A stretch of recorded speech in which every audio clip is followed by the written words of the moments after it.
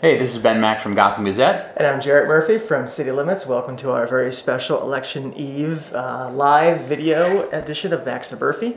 This is our first time going live, first time doing video. I'm excited, Ben. You look excited too. I'm very excited. I'm excited to be here, but I'm also excited because anytime we're near Election Day, even this year, I get excited. Yeah, democracy is exciting. That's what it's all about. If you're watching this, it means that you obviously are pretty excited too. So we decided to devote this show to talking about 10 things to remember when you go into the voting booth, because even in a low wattage election like this, there are interesting things to talk about, think about, that should shape your vote or how you think about its significance. Yeah, things to think about as you're going into the voting booth or just as you're watching city politics and the elections unfold, right? Exactly. And we'll be, since this is sort of a post-it approach, we'll be posting our ideas around here, and also they'll be part of our online treatment of the video and the audio too. And we should mention that we'll return to our typical format on Wednesday with a post-election debriefing on the podcast. And we've got 10 things we're identifying here, but if you have others, there's things you think we missed, tweet at us, send us emails, send us hate mail, whatever. Exactly. Yes, we'll be checking online to see folks who posted stuff over the past few days and anything new that's coming in. So let's get started. My number one point to remember is that it's going to be a closer race than we think, than the polls suggest. Polls indicate the mayor has a very wide margin. It is very, very, very likely he's going to win. Nothing's certain in politics, but likely he's going to win. But generally in races with a huge margin, the dynamics make it very tough for pollsters to predict. We've seen, not so much last time, but in 2009, a great deal of tightening between polls in the election between Mike Bloomberg and Bill Thompson. And in 2005, something akin to that with Bloomberg and Freddie Ferrer to a lesser degree. So that puts the onus on voters to show up. But don't be surprised if tomorrow night we're talking about, 20 points instead of 30 points, or maybe even a little closer than that. This is something that de Blasio, the mayor, and his campaign have clearly been a little bit concerned about. Turnout, right? I think because from even before the primary, it was sort of like, ho-hum election, he's going to coast in the primary and the general, and I think there's a lot of concern among the de Blasio camp about complacency, and he's been reiterating that message out on the stump and saying, hey, remember what happened last year with Donald Trump, and you don't want to take anything for granted, and while this isn't looking as close, they want not only to win, obviously, but they want a good turnout, they want a good margin. And that goes to your first point, which is, why do they want a good margin? Yeah, there's going to be talk about mandate. The mayor talks about he got a mandate in 2013. Is there going to be a mandate this year? I actually took a moment at a press conference the other day to ask him, hey, you talk about mandate from 2013. You got 73% of the vote that year. What's a mandate this time around? Of course, he didn't want to name a number. I knew that would be the answer, but at least I thought I'd get him on record talking about it. He said, I need to get over 50%. I want to get over 50%, which he doesn't even need to win considering there's more than two candidates. But, it'll be interesting. There's going to be a lot of narrative around the results. That's exactly right. And because the mayor, we have known for a long time that he is likely to win re-election. Most incumbents win re-election. But he has some big lifts in the second term, whether it's moving toward closing Rikers, dealing with the homeless situation, some of the other kind of big ticket items he's put on the agenda. And, political capital isn't like a formal thing, but mandate helps to shape that narrative. Turnout and mandate, I think, working together in terms of what kind of an actual imprimatur he puts on his second term. He's got a couple last points on this. One, he could be the first Democrat reelected in many, many years, and the first to be elected without the Republican line in even more decades, because I believe Ed Koch, when he got reelected, had the Republican line. So this would be quite an achievement no matter what for a Democrat to be elected, even though, you look at the city voter registration, you might say it's not that big a lift, but it hasn't happened in a long time. But then the other thing here is he's going to be a lame duck if he's reelected, right? You only get 2 terms, although we've seen that changed. What's his political capital look like? I don't think the narrative from mandate and turnout and margin lasts for that long, but he's going to need sort of everything he can muster to push through his agenda, especially in the first 2 years of a second term, assuming he wins. And especially if, as people have opined about, speculated about, he has some ambition for something larger. We don't know if that's true or not. We don't know if that's practical or not. But obviously, if he wins a squeaker, unlikely. If it wins a squeaker, though, as opposed to a landslide, it changes the narrative around that as well. So as we look at Election Day and people think about going in to vote, not only in the mayor's race, but in other citywide races, there's some very clear choices here. This is our third thing to think about. Yes, exactly. I think sometimes people complain about, establishment candidates being very similar, that you can't really, it's Tweedledum and Tweedledee. That's a tough case to make, I think, when it comes to not just the mayor's race. You have, a Republican in Malliotakis who voted for Trump. You have Bill de Blasio, who is a, Bernie Sanders-style Democrat by some, some descriptions, and obviously third-party candidates who bring very different shades. And that's worth talking about, too, that there are some interesting third-party candidates for Mayor Bo Dietl, Sal Albanese, and some of the others that we've talked to. Mm-hmm. But in the races for city public advocate, you have Letitia James, the incumbent, who is a progressive Democrat. You have J.C. Polanco, who is a Republican, didn't support Trump, but has some, I think, intelligent, interesting Republican ideas, differences in ideology there. And on the comptroller's race, it's really a difference in, I think one might say, competency and just sort of general approach to government. Absolutely. Yeah, no, there's very stark differences between Michael Faulkner, the Republican candidate for comptroller, and Scott Stringer, the incumbent. Neither of those races are expected to be close either. Both Faulkner and Polanco, the Republican candidates, have struggled to raise money and build name recognition. I think it's sort of a really clear indication of where this election, the electorate is at, that they're almost in the same position, given that Polanco is much more prepared, much more experienced, much more knowledgeable than Faulkner, and yet their races are kind of similar. And Polanco's even not been able to raise nearly as much money as Faulkner. So yes, there are some very clear choices there, and we should also say, not only in the mayor's race, but those other two citywide races, there are other candidates on the ballot that people should take a look at if they're still making up their minds. And along those same lines, you do have borough president races in each borough. They've got no attention. It's a job that has changed a lot over the past 30 years, but a job where there is significant power over land use, which is a big issue, or significant weight over land use, and seen obviously as a potential stepping stone. In Manhattan, of course, you have a borough-wide race where there is no other candidate on the ballot, but there is this interesting question of whether a write-in campaign will succeed in scoring some points against Cy Vance, who has had about the worst possible October, November of an unopposed candidate ever. Exactly. I was going to say, for an uncontested, an unopposed candidate on the ballot, he's had a very rough election season.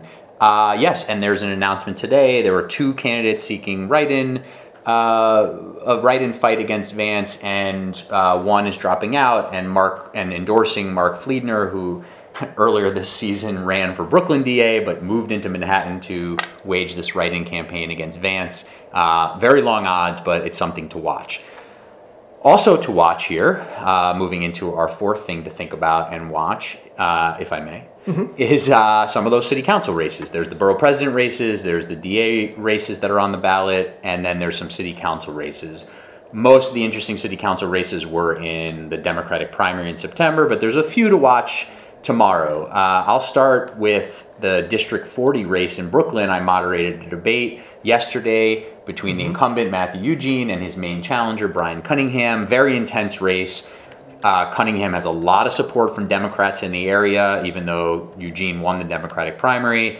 Cunningham has been endorsed by the Working Families Party, but not on their ballot line. That happened too late.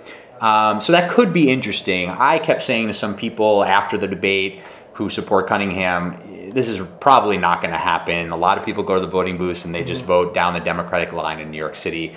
But I got a lot of pushback about the sort of groundswell in the neighborhood. So that one's interesting. The one most people are watching is District 43 in southern Brooklyn, Bay Ridge area. That's one where there are Republican representatives in the area, like State Senator Marty Golden, and one of his aides, John Quaglione, is going against Justin Brannan, the Democrat, who has worked for Mayor de Blasio and mostly worked for the outgoing council member Vinnie Gentili. There's a few other council races. I know you've paid attention to District 1 District 1, in Lower Manhattan, where Margaret Chin is having a rematch with Christopher Marte, the person who was very close to her, I think 220 some odd votes in the September primary. Aaron Foldenauer, who ran well behind in the September primary, is already also on as a liberal, and I think there's a Republican candidate, Brian Young, as well. This is a race between Marte and Chin. It's gotten pretty nasty.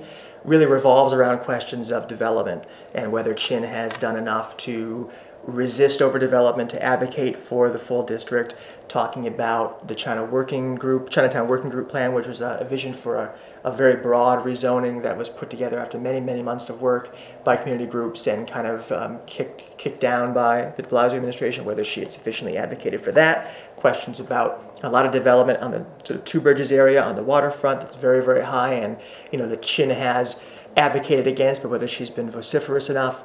A community garden where there's a senior housing project plan. So the land use issue is very, very heavily involved in District 1.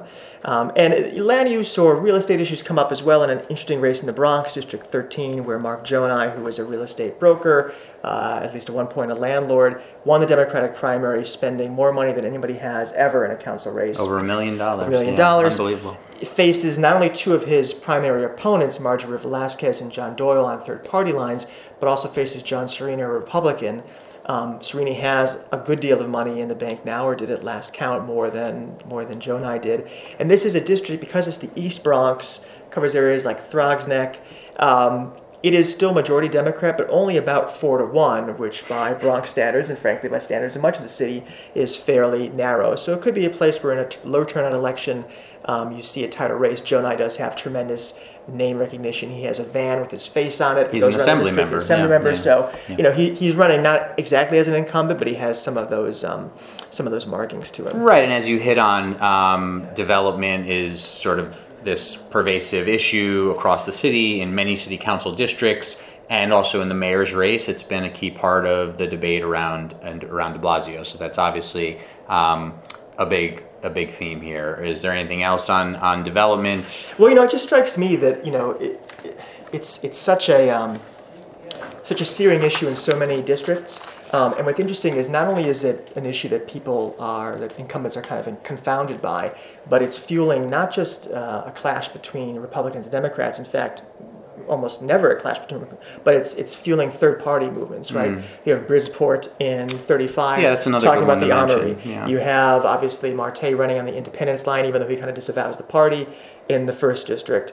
You have, Marjorie Velasquez as Working Families Party against a landlord real estate broker in the Bronx. So, it has the potential, I guess, and we'll have to wait and see what the results look like, to force, I wouldn't say a realignment, but it's clearly a challenge to, even in New York City, the two-party model we've had, or really one-party model, just because development has become such a multifaceted and controversial issue almost everywhere you go. Yeah, and like I said, it's one of the top 2 or 3 issues that are discussed about the mayor's record as he seeks re-election. And what's interesting is, just like in many of the city council races, a lot of times it's pushback from further to the left, people who don't want to see more development, are concerned about out of context buildings, are concerned about gentrification, you name it, concerns about development, whereas the mayor and others say we got to add more housing supply, this is a way to add affordable housing at the same time, and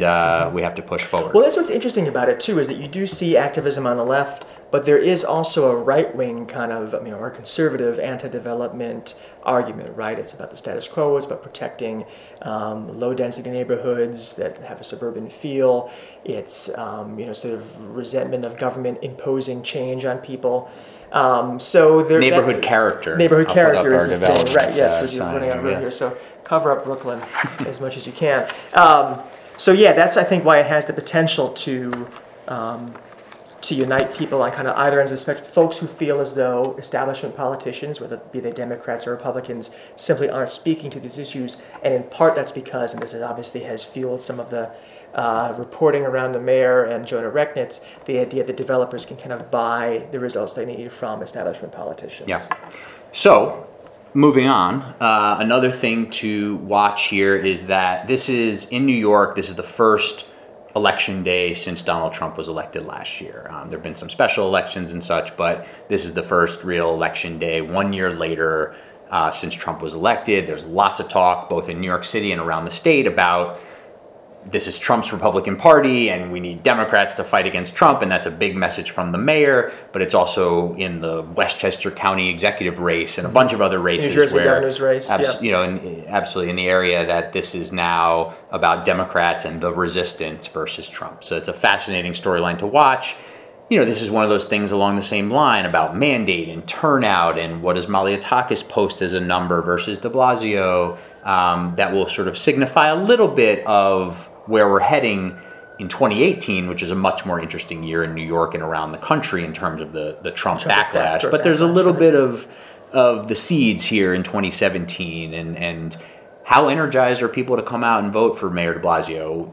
Can someone swing a Westchester County executive race, the Nassau County executive? You know, there's some races in the area and in this first post-Trump election that I think are pretty interesting. That's true, and this is one reason why we rarely have good exit polling in mayoral races, especially in a race that doesn't appear to be close. It wouldn't be worth the investment by news agencies or polling outfits. But it would be fascinating to find out a little more about what's fueling the vote. You know, because you and I and all the other reporters will look at the results on Wednesday morning, Tuesday night, and we'll apply to it, we'll graft onto it some interpretation of what it might mean. But obviously, you know, a vote is a pretty crude indicator. It could sum up a lot of different sentiment from different voters. I would love to know how big for de Blasio his argument against Malliotakis as basically a clone of Trump, a person who voted for Trump, just how powerful that was. Yeah. Because, you know, he might not even have needed it, but I would be curious to know how many folks are coming out and voting for him because of that. As you mentioned, it's probably more of a let's go out and vote as opposed to vote for me argument, obviously, but you know, unclear what kind of resonance it will have. Yeah, and I agree. I'd love to see some more exit polling, and hopefully we'll get something decent on that. There's the Trump factor in driving out the vote in New York City or not in the area and across the state, and then there's something else that might be pushing people to vote. The CON is the most interesting, and this probably is not a high bar, but maybe the most interesting ballot question I've dealt with, because and really in terms of just questions faced by voters, period, friends of mine, people who would vote for exactly the same candidate in a party primary, diametrically opposed on the CON, true disagreements, and it comes down to, I think someone said earlier, a real question of whether your predominant political feeling now is hope for a better future for the state or fear of what could happen if you open this up and people tinker in it. An amazing story of strange bedfellows, you know, all three candidates on the debate stage last week, I believe, saying they were against the CON. I believe so, yeah. Or at least Malliotakis and de Blasio definitely are. I'm not sure about Diehl. I think he said no. And, you know, just fascinating to know how it's going to turn out given the way the question's phrased, given the spending by the unions. I've been getting some mail, I don't know about you, mainly from anti. I'm off the grid. People can't find me. I mean, that's the big force, is the anti-force. There's been a lot more vote no funding and activity, largely because of the labor unions who are worried about exposing pension and other protections to a CON, where the state constitution could be rewritten. This will be really interesting to watch the results. I would say that all indications are that this looks like it's going to be a no vote, although it could be close, and I wouldn't be shocked if the yes won, because I do think that voters with limited background knowledge or none who go into the voting booth and remember to flip over the ballot will be predisposed to a yes because of the climate we're in. Hey, let's shake it up. Let's break up the monopoly that the special interests and folks have on our politics. And I think you hit an important thing. There are so many potential derailment points for people, right? I mean, they have to, first of all, they have to go to vote, period. It's going to be low turnout. They have to turn over this thing. And then the question is very long, I think, on the form itself. Well, there's the quick question that's just the one sentence, and then there's a bit more of explanation. But even the question itself is worded in a complicated way. Shall there be a constitution to... a convention to amend, to change it's something convoluted. Right, it's obviously, the whole thing is all process, and it's really, so it'd be interesting to see how people come down to that. And obviously there are two other questions as well. The question about whether to empower judges to be able to strip the pensions of public officials, elected and some others who are convicted of a corruption charge. And the third question is about a technical change to protection for state forest land, basically to allow upstate towns to be able to rework roads and stuff for necessary infrastructure projects. So both 2 and 3 have a lot of support. There's a few voices no on each. There's actually some interesting arguments against the pension forfeiture one, but we can leave that for folks to look up and read. I will say on the CON vote, if there's a no, that's it for 20 years. If there's a yes, it triggers a multi-year process that would be absolutely fascinating to be a part of and watch and cover. And so that just has elements of excitement.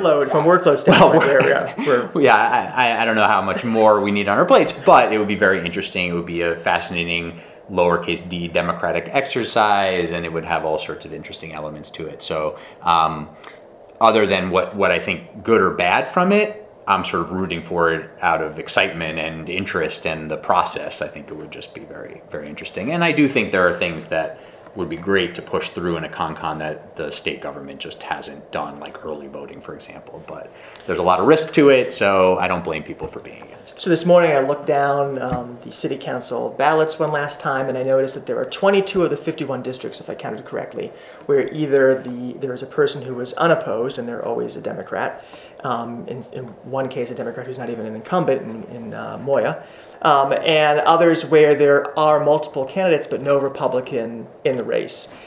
This conversation comes up now and then, but do you think that this race will have something to say about the state of our sort of number 2 major party in New York? Yeah, so this is one of my other things to watch is what are we looking at here in New York City and around the state, as I alluded to before, in terms of the Republican Party in New York.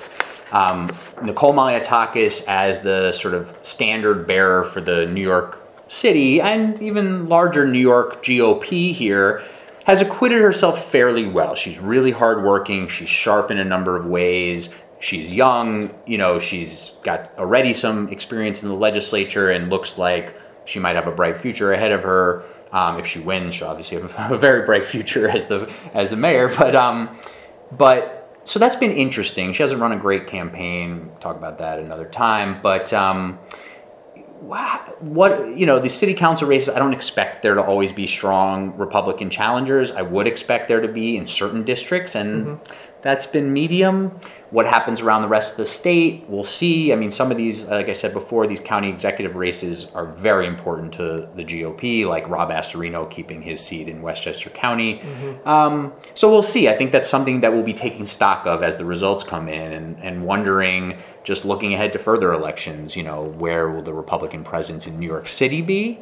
It's obviously much stronger outside the city. And interesting, we talked earlier about the citywide races. Besides the mayor's race, you have a public advocate race where you have Republican J.C. Polanco, who frankly is a pretty attractive, compelling candidate, a guy who acquits himself well, has received very little support that we can detect anyway from the party establishment party apparatus. In the comptroller's race, you have Michael Faulkner, who is a charismatic guy, but clearly in the debate with Scott Stringer, really just not up on his homework in terms of the position, has a strange idea of how we're going to correct the imbalance of how we pay too much to the feds in taxes. Interesting that the Republican Party, for a citywide post like that, would not have a better process for finding a candidate who would just acquit himself a little bit better. Yeah, the candidate in 2013, John Burnett, was much more steeped in financial acumen and some of the things that the comptroller has to deal with, but he didn't go anywhere either. It's very hard. A Republican candidate citywide in New York, people pay attention to the mayoral candidate to some degree. And then for comptroller and public advocate, it's very hard. But that is indicative of the strength of the party. The fact that because J.C. Polanco's been critical of Trump, he's not getting much support from the party, which is what a number of people, including Polanco, say, is sad, considering he is a strong candidate. So those are fascinating dynamics. So you've said already that 2018 kind of looms in the background because of the Trump effect. To what extent is 2021 on the ballot tomorrow? 2021 is partly on the ballot, and it begins the day after Election Day, November 8th. 2021, the mayoral race, I'm excited about it already. This is going to have shades of 2013. Yeah, well, I'm a junkie. But Comptroller Scott Stringer, Public Advocate Letitia James, Brooklyn Borough President Eric Adams, Bronx Borough President Ruben Diaz Jr. These are 4 elected officials just about assured of re-election this year, and all will be term limited out of their posts after the next term, and all 4 are almost certain to run for mayor, and even just those 4 would create a fascinating Democratic primary that would be a lot of fun and very interesting. So they're all about to be re-elected, very likely, and then we watch the 2021 mayoral race begin. Right, which is not just an obsession for political junkies and reporters like us, but obviously it is probably going to have some impact on governing, as you said right away. And you mentioned, I think earlier, the council races, how those might impact the selection of the next speaker, which will have a huge effect on how effective, assuming he is reelected de Blasio is in his second term. But seeing how James and Stringer and the borough presidents you mentioned interact, how they deal with de Blasio in his second term, choosing alliances, choosing to make distance, that's going to be interesting to watch, and it's going to have an effect on the policy conversation.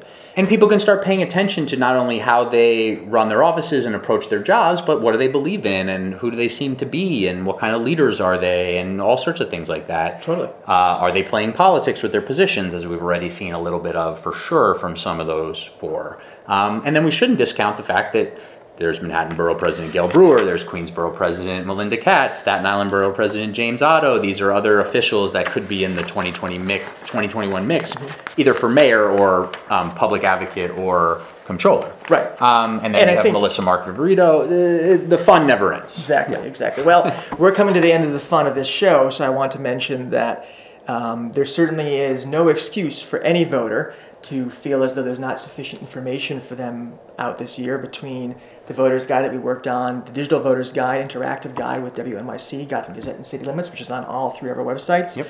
We have a lot of stories. We have a lot of lists of candidates with links to their Facebook and their campaign websites. So there really are no excuses. Yeah, no excuses. Says for not voting, or at least for not feeling you're an informed voter, because there's information out there that tells you enough to make the choices you have to make tomorrow. And there's time to cram if you're watching right now, and if you're listening, there's time to cram for sure, and to at least glance around the voter's guide with WNYC that we created all together. And of course, we've done some deep dives on the mayor's record, a variety of city council races. You guys at City Limits did a story on that debate I mentioned that I moderated yesterday in Brooklyn. So there's lots of resources out there. As you said, no excuses not to vote and not to be at least somewhat informed voter.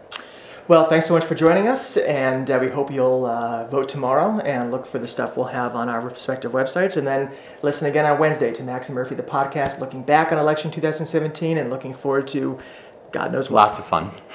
Thanks for having us.